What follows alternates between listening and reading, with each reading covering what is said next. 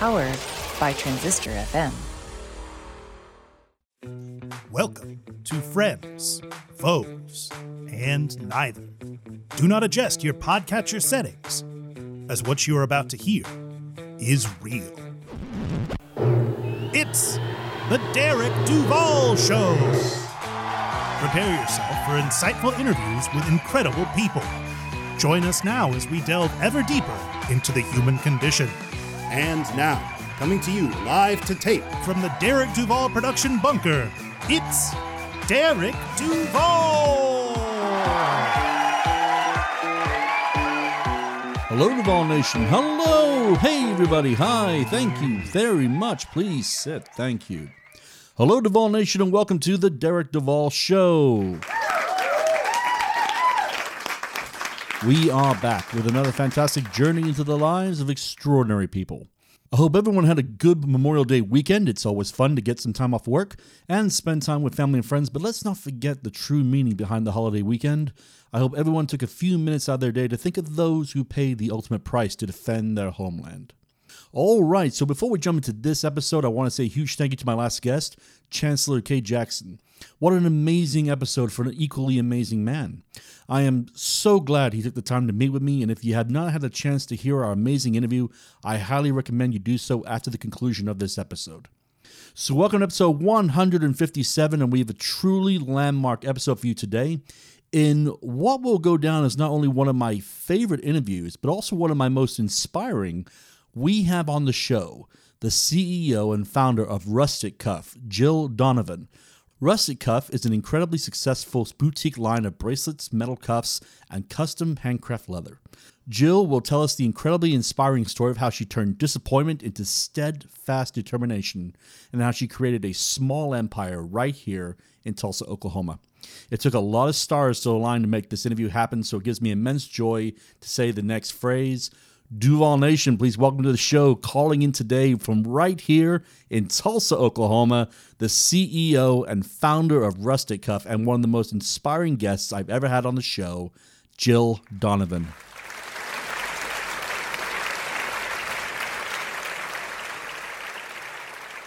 Jill, hello. Welcome to the Derek Duval Show. How is the weather out by you today? I haven't been outside in the last 2 hours, but I heard hail is on the way.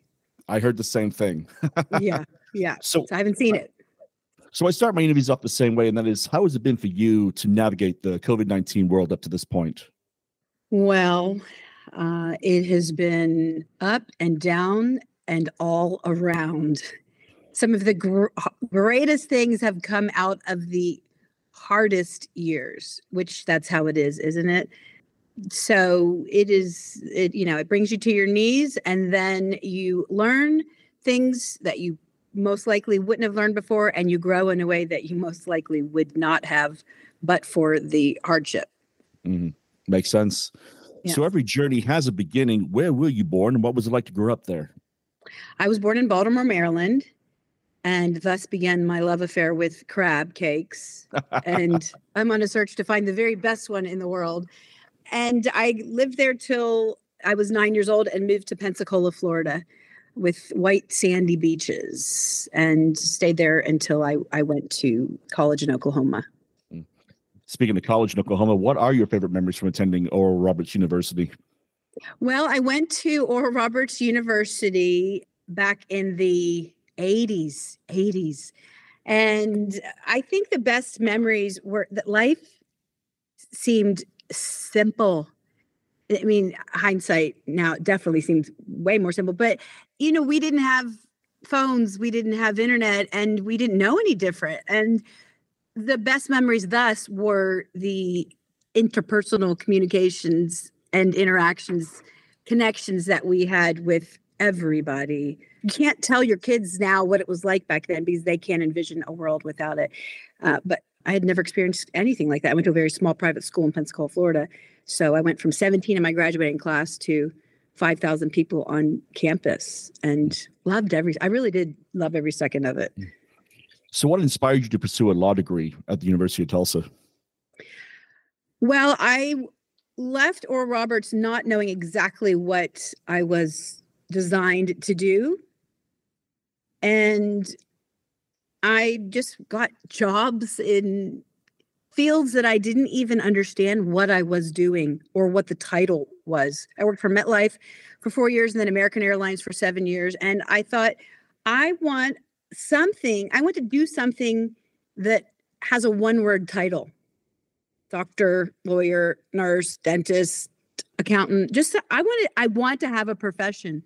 And my dad was a lawyer. My grandfather was a judge. And I thought, I will go practice law with my dad, who lived in Atlanta. He and my mom did. And so Derek, it wasn't so much that I was dying to be an attorney.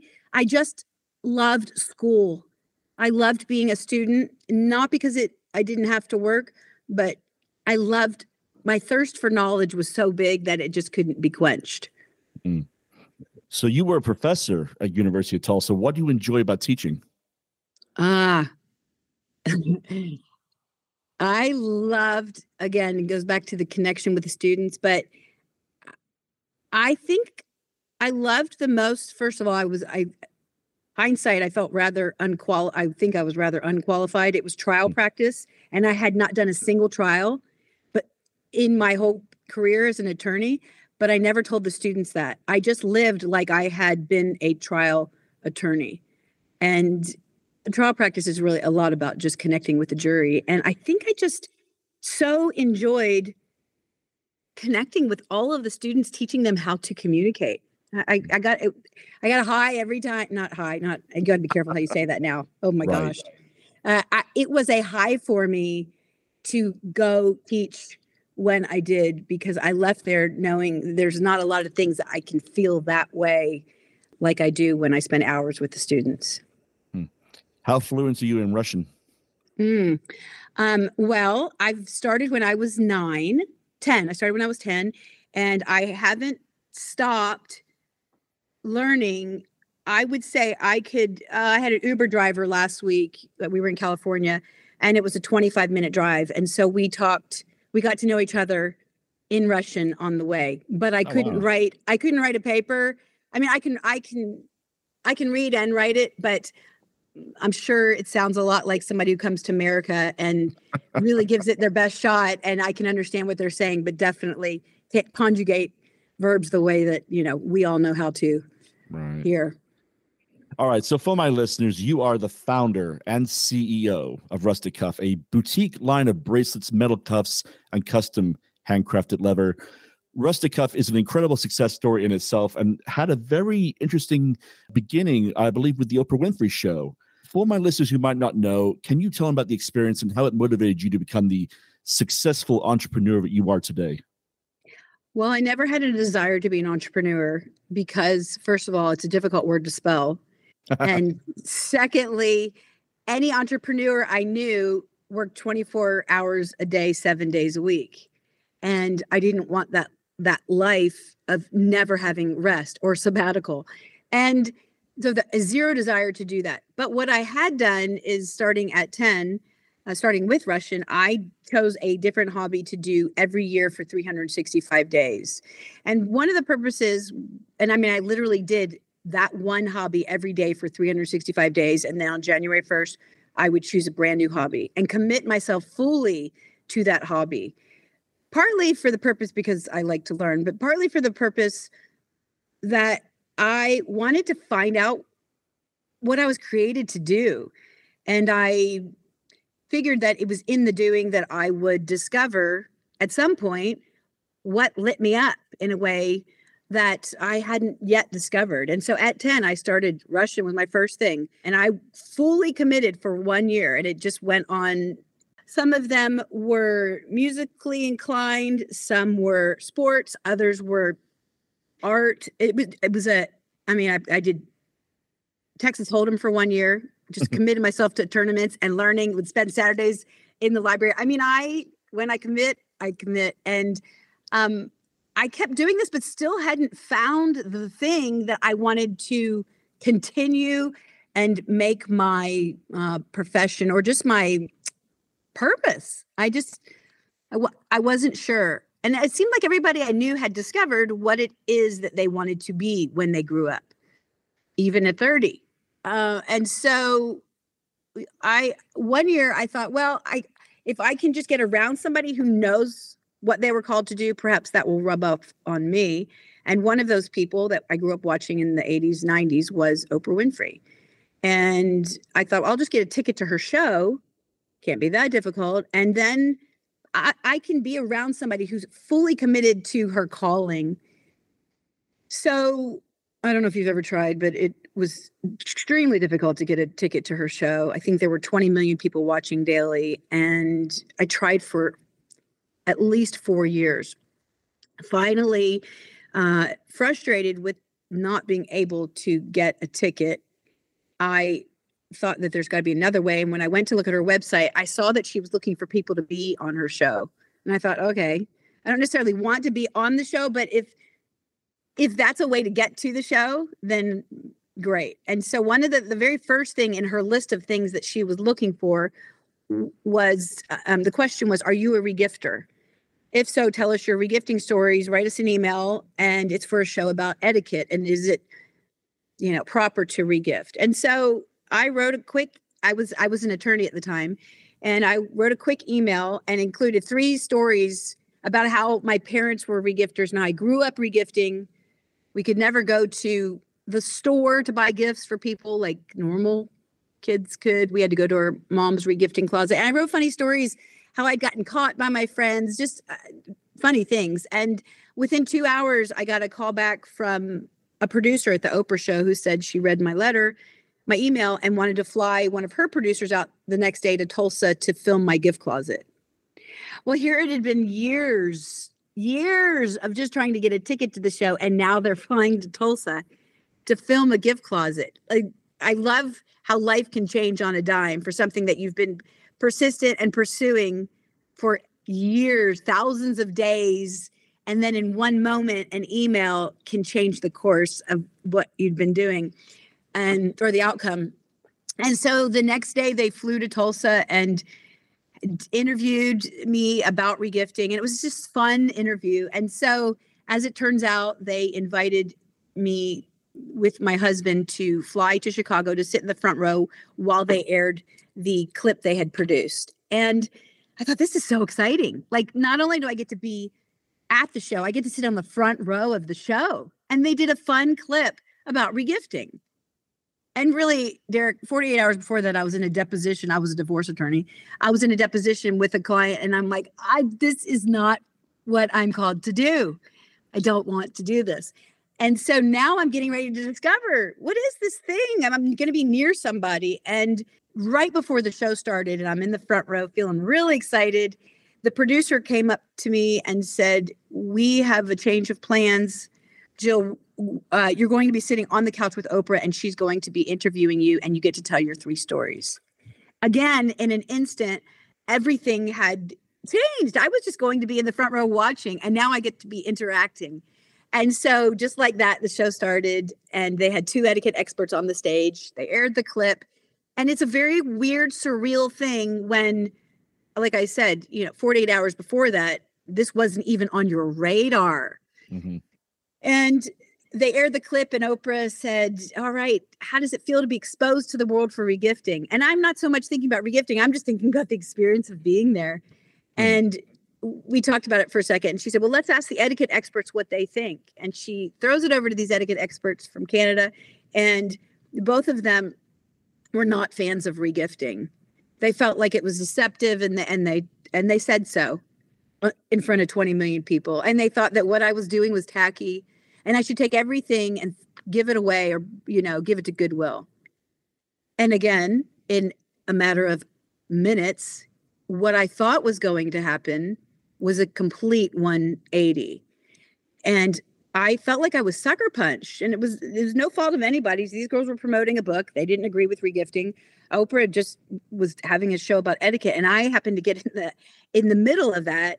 And 13 minutes later, my segment ended, and I didn't get to tell a single story. I was just dumbfounded. Here I was, an attorney, and I was taught to be a wordsmith, and I couldn't even get anything, a coherent thought. And it ended, and I remember leaving, and in tears, not in front of them, but to my husband, I said, why in the world did this have to happen? I would have been happy sitting on the back row just to be there. How did it happen that it evolved into me sitting on a stage being really embarrassed now? And now this whole thing was tainted by my loss of hope of finding that thing that I'd been looking for so long. So I remember going home, emptying the gift closet out and saying, I don't want to ever regift again, nor do I want to do any more hobbies, nor do I want to watch Oprah. This part of me, the part inside of me felt like it died. Now I realize it was just sleeping. But when you get disappointed, something just sort of just goes to sleep. And you don't even sometimes realize it until much later when it wakes up again. And that's what happened to me for years, 5 years after that. 5 years after that happened. However, there was a point the day that the show ended that I said, I had a coherent thought and said to my husband, his name's Terry. And I said, Terry, I really don't know why this had to even turn out the way that it did, because I would never have planned it like this. But I have a very strong feeling that but for this disappointment, but for the COVID, but for the pandemic, but for the hard trial of being on television in front of 20 million people, but for that, whatever it is that I'm called to do in life, to be, wouldn't have happened the way it's supposed to happen. So I will remember that as I go through the pain of the loss of this like hope for what it could have been. I will remember that this will have a greater purpose than if I just had a good 13 minutes on TV. And 3 weeks later it aired, and it was indeed worse than I remember. And then it aired 2 more times that year. So it aired 3 times that year, all reminding me not so much of my embarrassment, I can handle embarrassment, but reminding me of the loss of something that I had been hoping for. So 5 years later, I took a sabbatical from the practice of law and from teaching, and I had 2 beautiful little girls. And can I say beautiful about my own? That doesn't, not bragging. I mean, every mom thinks their kids are beautiful. Okay. Right. I have 2 girls that I fell in love with. And the one thing that was missing was this I'm created to create. And this part inside of me that had been stopped years ago was very gun shy to start creating again, to start hoping again. And that's what happens when something shoots us down. We do not have the same sort of wings we had before because they were clipped by somebody or something. And so I didn't even realize it until years later, in the middle of the night when everybody was sleeping in my home. It was like 2 a.m. and I felt like I suddenly began to feel the weight of what, and Derek, it's all relative. People go through much more difficult things than losing hope on in front of 20 million people 3 times. There's so much worse suffering going on in the world, but when it's your own suffering, it is, you feel it as if, there's all kinds of degrees. For me in this moment, it was devastating. But I just have to say that I know there's much, much worse going on with people and in the world.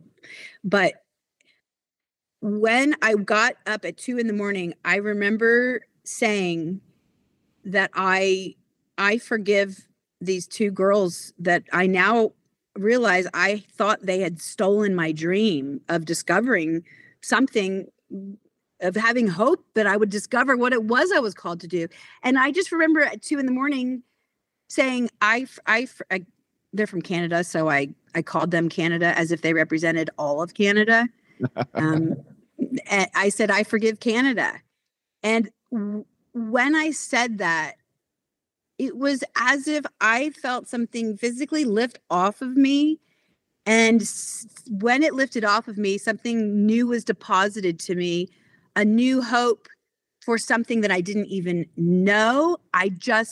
Something was birthed inside of me at 2 a.m. when I said, I forgive these girls. And I didn't know I had been carrying a weight of resentment that they had somehow stolen it. Now I realize they were just used. They were part of my story. They were used to create something even greater than just a 13-minute segment. And so I got up out of bed that night and I opened my top drawer in my bedroom, and it's filled with cuff bracelets because when I worked for American Airlines, I collected bracelets all over the country and the world as reminders of my special time in that place.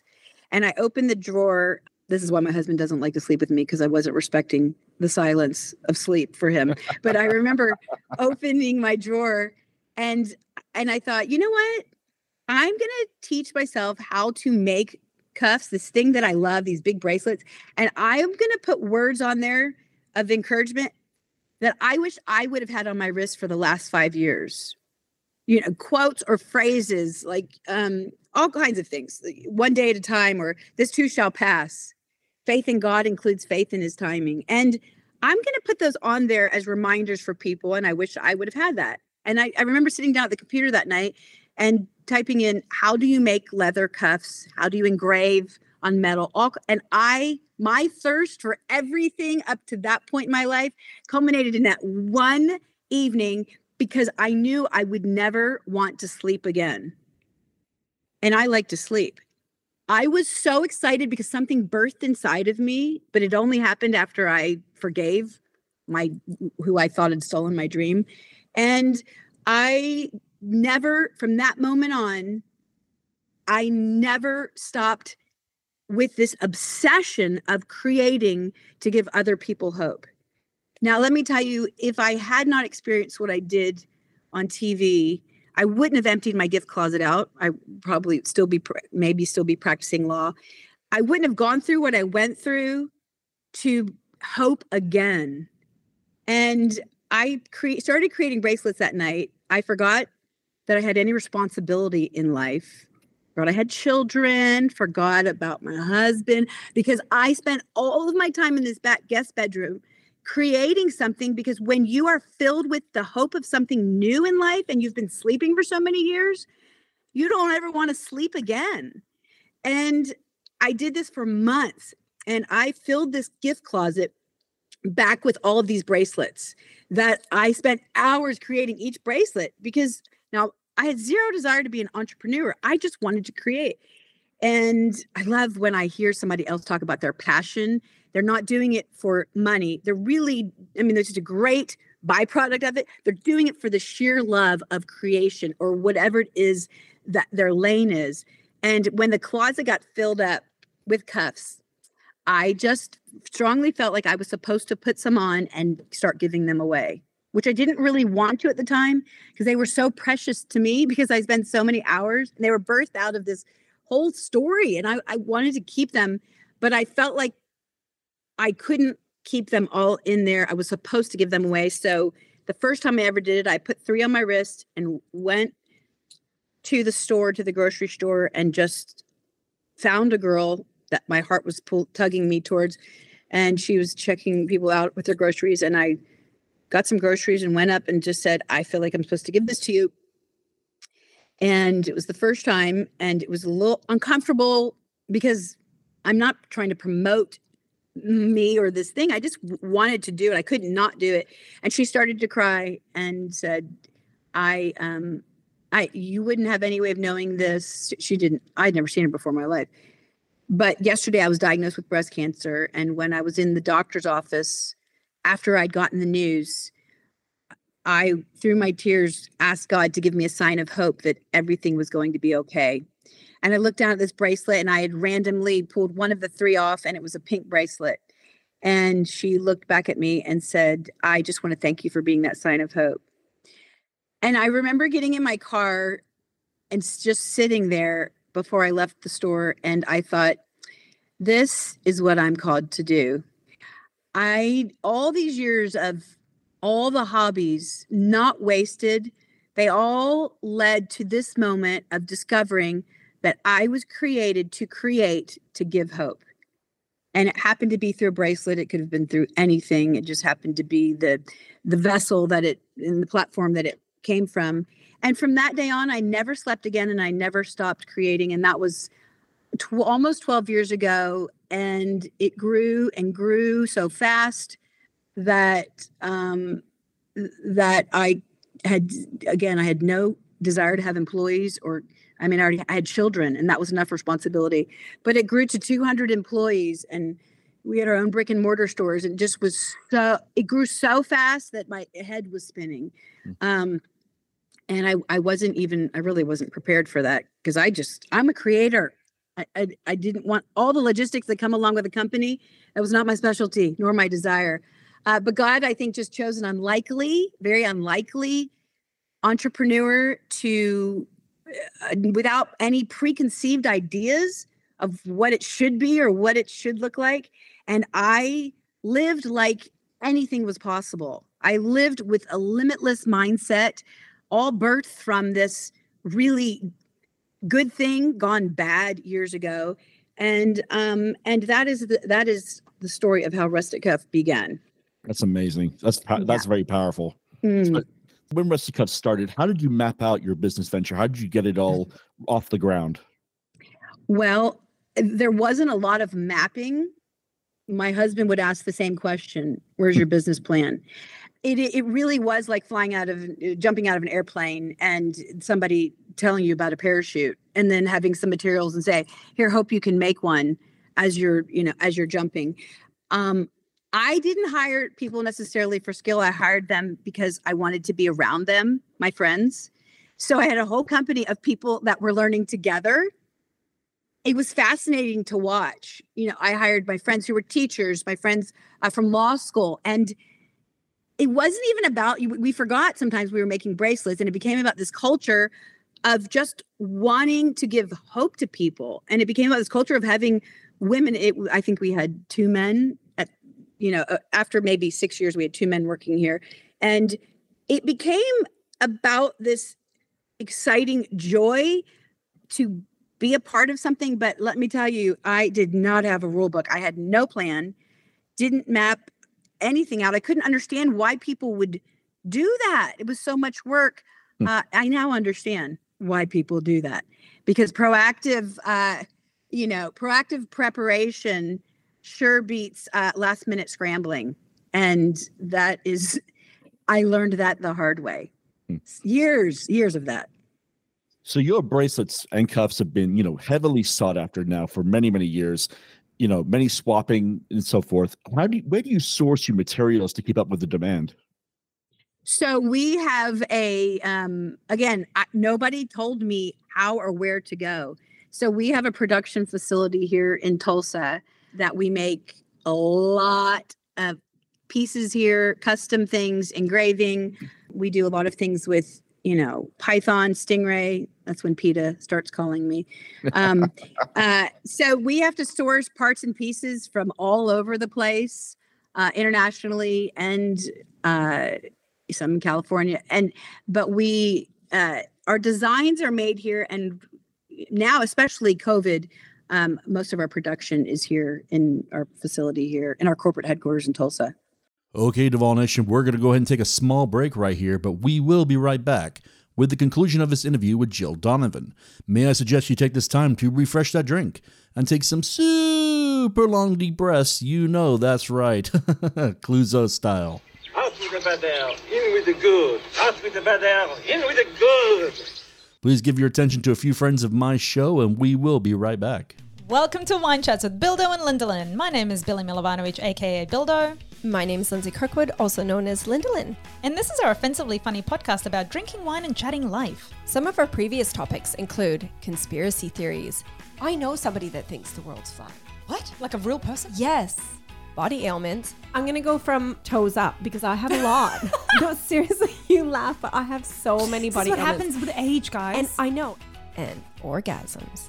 I'm a little bit frustrated, and it just hasn't been happening. I'm trying, Henry's trying, we're all trying, but when orgasming is good, it's good. Basically, we talk about all the things that you would generally talk about over wine with your girlfriends. New episodes out each Monday. Chat soon!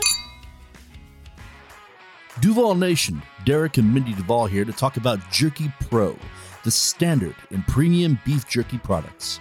The Derek Duval Show and Derek and Mindy's Fun with Movies is proud to be sponsored by the team at Jerky Pro. As a veteran, I am always the first to support veteran-owned businesses. Setting up shop in 1987 and founded by military and paramilitary veterans, they have set the bar for how beef jerky is processed, flavored, packaged, and sold. With strict quality control standards, Jerky Pro offers many flavors that are sure to please any beef jerky connoisseur. From the standard original flavor to honey glazed, peppered, teriyaki, sweet barbecue, or, if you're brave enough, the fierce red hot, there are many flavors guaranteed to entice your palate. Offered in various sized packaging, use promo code Duval37, all in capital letters, at checkout to receive a 5% discount.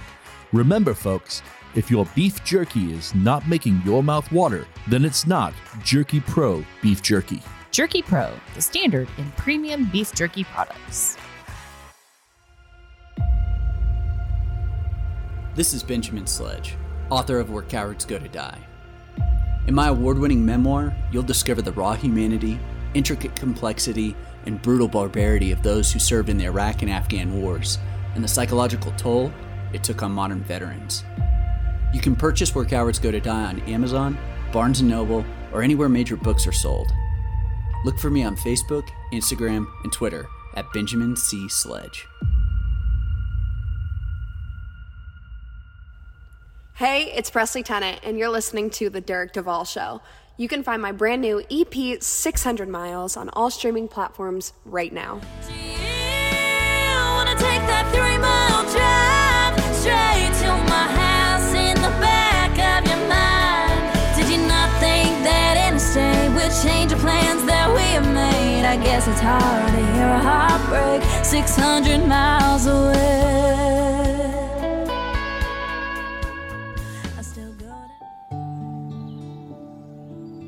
Hello, this is Erica, host and guide of the YouTube vlog Mon Jardin au Coin. I invite you to join me as we explore the many joys of gardening, such as sowing seeds, raising plants, and the reward of harvesting. If gardening is something you're interested in, or you just want to follow my adventures and receive tips to help any novice break into starting their own garden, you can find Mon Jardin au Coin on YouTube, Instagram, Twitter, and TikTok. I look forward to having you hang out with me in my little garden on the corner. Hi, this is Glenn. And this is Sonia from Echo Valley. And you are listening to The Derek Duvall Show. Here's a song called Faces in the Mirror from our album Anarchy and Alchemy.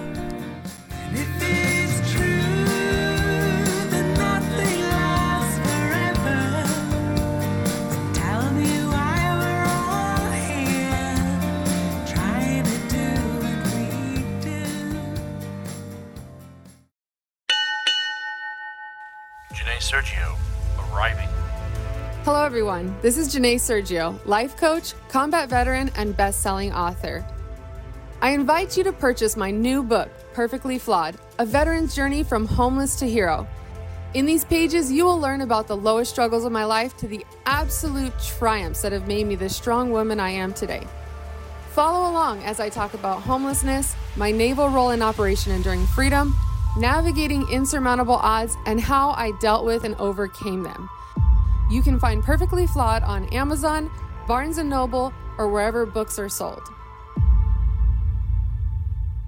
Welcome back to episode 157 of the Derek Duvall Show. Let's get right back to it with the conclusion of our interview with the CEO and founder of Rustic Cuff, Jill Donovan. All right, so when I told people you're going to be on the show, I submitted it out into the Twitter world, and I asked people to submit some questions. Now, I chose the most intelligent of them, and we've sprinkled them in through the interview. But the first one is a great question, and the question comes from a person in Boston, and it reads like this. Your business went into the stratosphere, no question about it, and has now been worn by such global superstars as, Carrie Underwood, Trisha Yearwood, Beyonce, and more. Looking back now, are you completely amazed how successful your venture has been? Yeah, I everybody, people say, "Oh my gosh, congratulations, what a success this is." And I just say, in spite of me, that happened. Not because of me. It's really in spite of me. I got in my way a lot. But the truth is, I think anybody with the mindset that anything is possible, that is not limited by I don't think I can do that, or that's never been done, so I probably can't. I literally thought that anything was possible. That and just for the fun of it, I would send my bracelets to Beyonce or to whomever that I would watch on TV, and I would FedEx it there, and then literally turn on the TV 2 days later to see if they were wearing it on the morning show because I believed it was possible. And I didn't let anybody say, well, you don't have a business plan and this, you've got to follow that because that is how it has been done. And I think when you live in that mindset that anything is possible, you almost walk into the anything is possible life. So it really isn't because of me. It is because people wanted to be a part of something bigger than themselves. Mm-hmm. So we did a lot of things where we would say, bring in Disney coloring books for kids at St. Francis Children's Hospital, and we'll take it there, and then we'll give you a bracelet or something. And people could easily go up to St. Francis and give a Disney coloring book and crayons, but they would come and wait in line for 4 hours to give that with 1,000 people, to give that in line because they wanted to be a part of something outside of themselves or bigger than themselves. And so to stand and watch that, and I just felt like sometimes I had these just sort of God-given ideas that I would think of on a Friday night, or they would give me on a Friday night, and Saturday we'd go, let's do it. And it was so much bigger. Had I written this whole plan out, it would not have been that plan. I don't think that it would have executed the way that it did. It's funny you say that, believe that anything is possible. That is the exact mantra for what I do.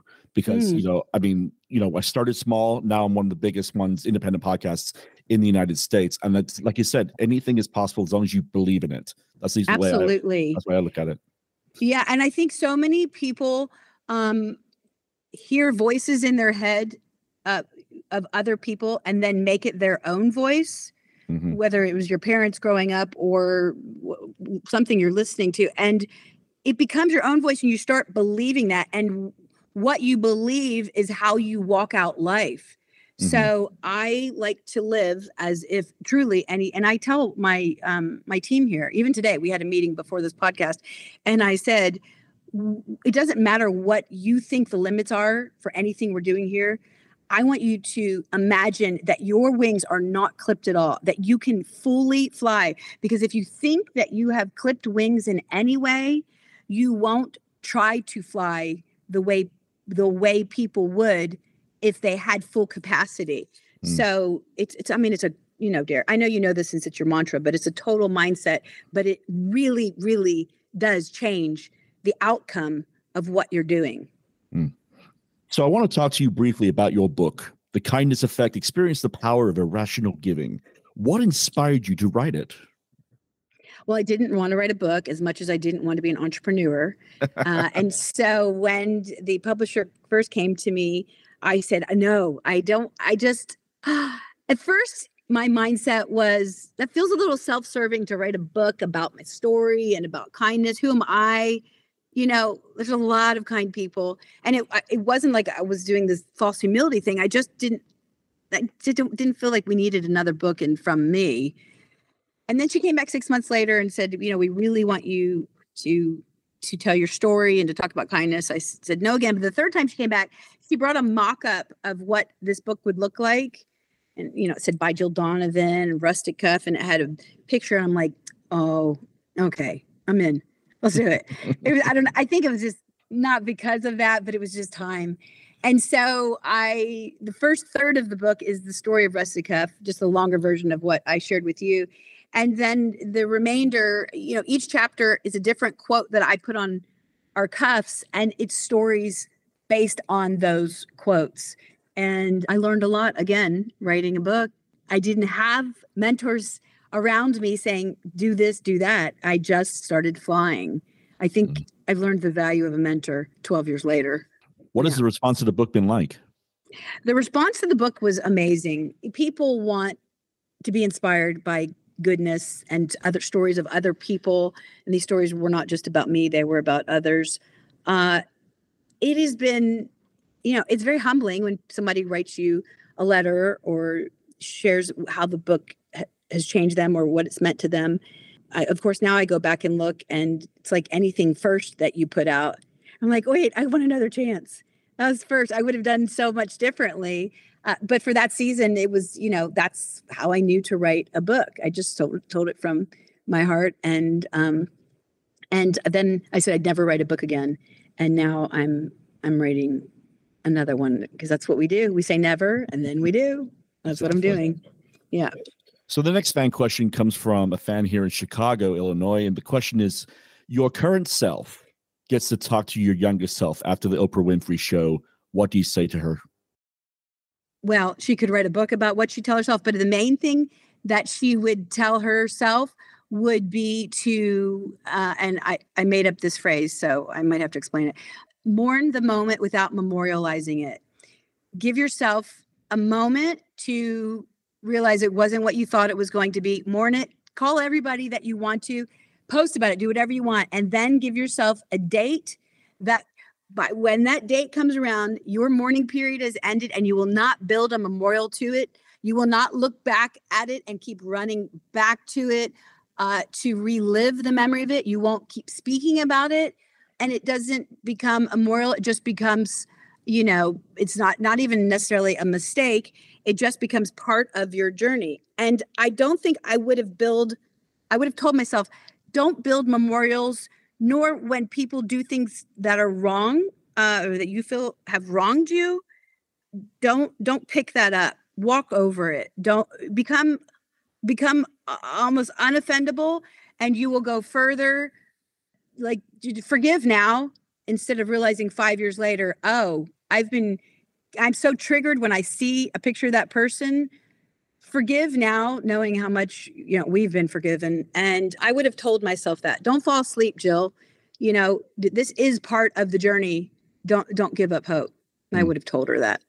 That's awesome. Now, this next question, I know you have a reluctance to call yourself an entrepreneur, but this question is a good one. And that is, what would be the best advice that you can give to someone who is wanting to start a small business?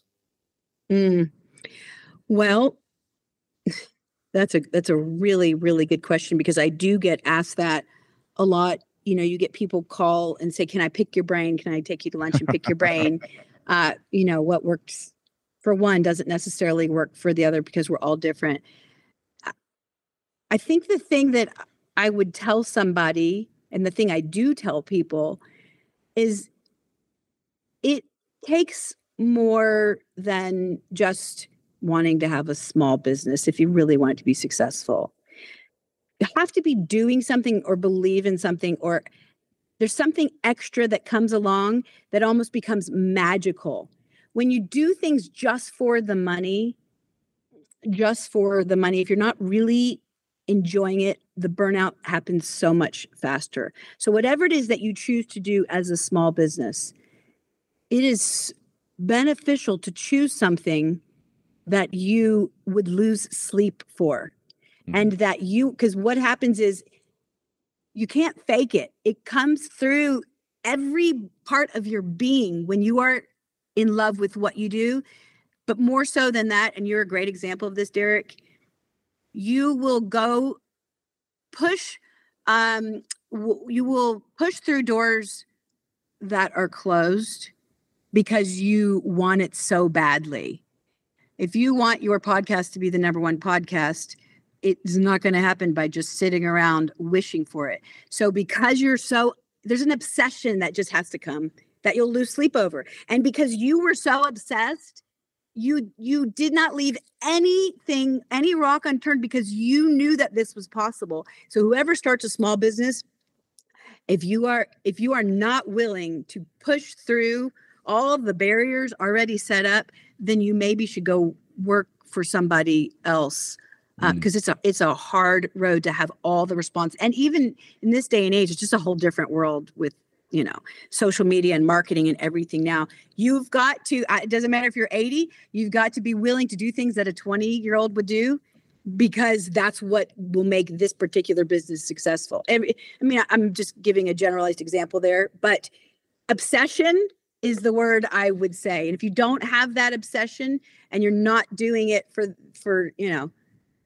the right reasons, if you're just doing it just to because you just want more money, you're not going to be as driven if you don't really love what you're doing. There's something that comes along with the joy of doing it. It doesn't have to, you could be making marbles. It really doesn't matter. the excitement and joy of being an entrepreneur has to be there, or there's no staying power. Something has to be there, either the obsession or the joy of being an entrepreneur, of working for yourself.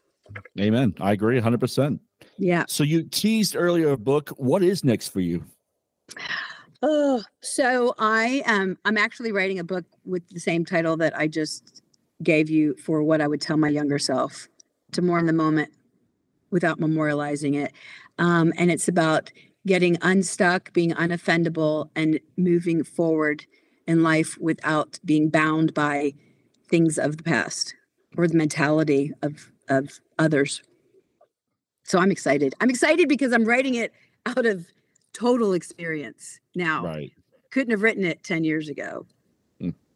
So as we enter the final phase of this interview, I always like to ask one fun question. That is, when you aren't being what you would not like to call yourself an entrepreneur, what do you like to do for fun? How do you unwind? How do you relax?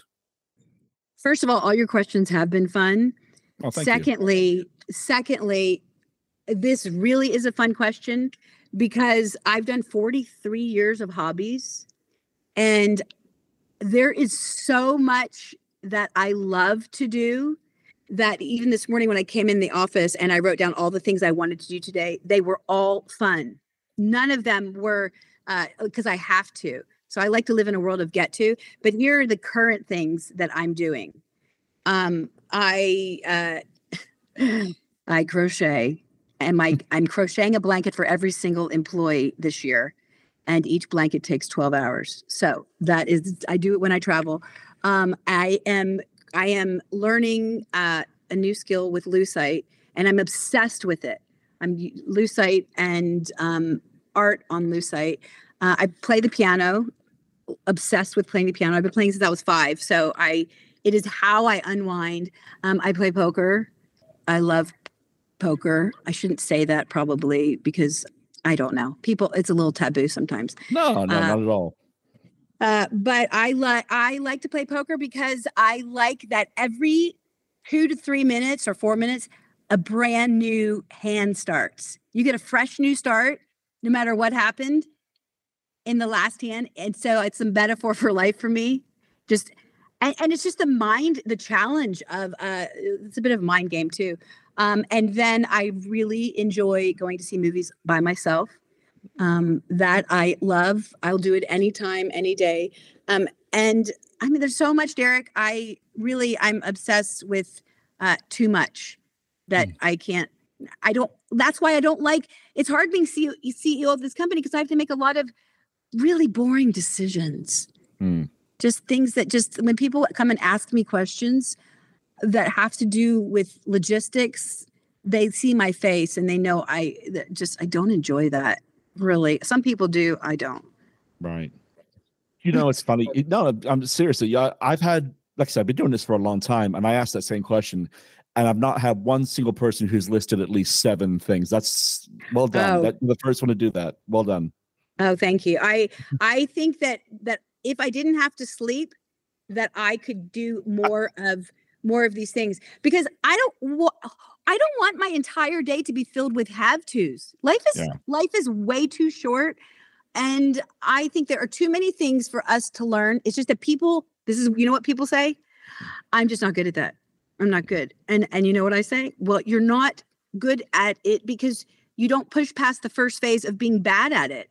Mm-hmm. Everybody's bad when they start. Everybody. And you just got to push past that. One of my beliefs is there's a film director I'm a very big fan of, and he said once in a Q&A, he goes, surround yourself with people who say why not, because there's too many people in this world who will say why. Hey, I want to go make a podcast. Why? I want to start a business. Why? Surround yourself with people who say why not. Like, that's a great idea. Why not? Let's do it. Exactly. That's how I believe anyway. So yeah, I'm gonna have another meeting after this, and I'm gonna ask everybody, tell them I want to do something crazy, and all the people that say why, I'm going to let them go today. Fantastic. All right. So what would be the best way for my listeners to follow your adventures online? So let's see. We have rusticcuff.com.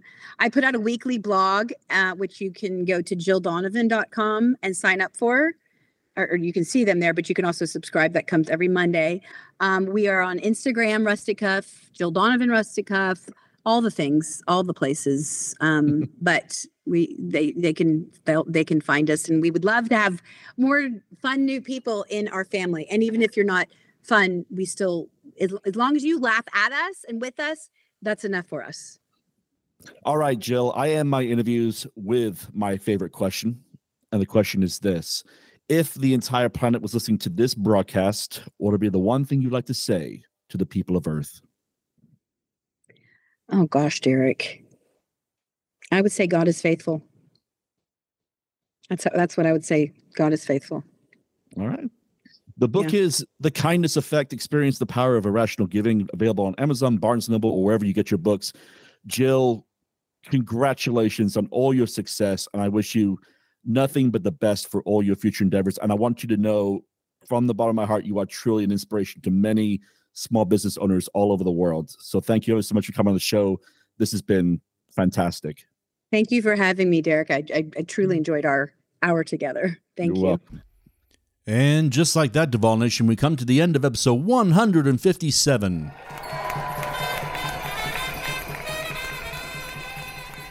I want to thank Jill for taking the time out of her insanely busy schedule to spend an hour with me. I am sure it's no secret listening to that interview that I am very inspired by her and what she has accomplished. Plus, she's just an incredibly nice woman, and all that she does in the community as well cements that belief.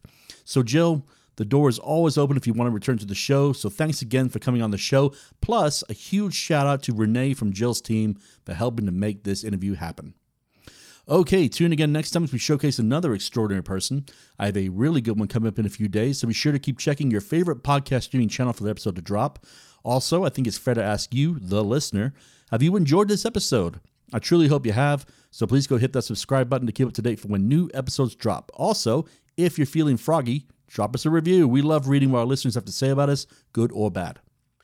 We are still enjoying our partnership with the amazing TeePublic. The Derek Duval Show has a great little store on there with everything with our logo on it, including magnets, stickers, and mugs. Plus, we have some really fun t-shirts on there that Mrs. Duval and I added ourselves. So please go to our website, DerekDuvalShow.com. Go to the banner on the left that says merch, click that, and you will be taken to our store on TeePublic. And once again, I want to thank them for being such great partners with the show. So on behalf of myself and the entire team here at the Derek Duval Show, and there is a team, believe me, I want to say to each and every one of you listening, take a page out of Jill's book and commit to learning a new hobby this year and give it all you've got. Start with something simple, and you will be amazed at how quickly, if you keep up at it, you will pick it up. Nostar, God bless, and see you next time, Planet Earth. This has been a recording of The Derek Duval Show, and we thank you for listening. Please go to our website, DerekDuvalShow.com, for links to merchandise and to explore past episodes. Please find us on social media on Facebook, Twitter, and Instagram at Derek Duval Show.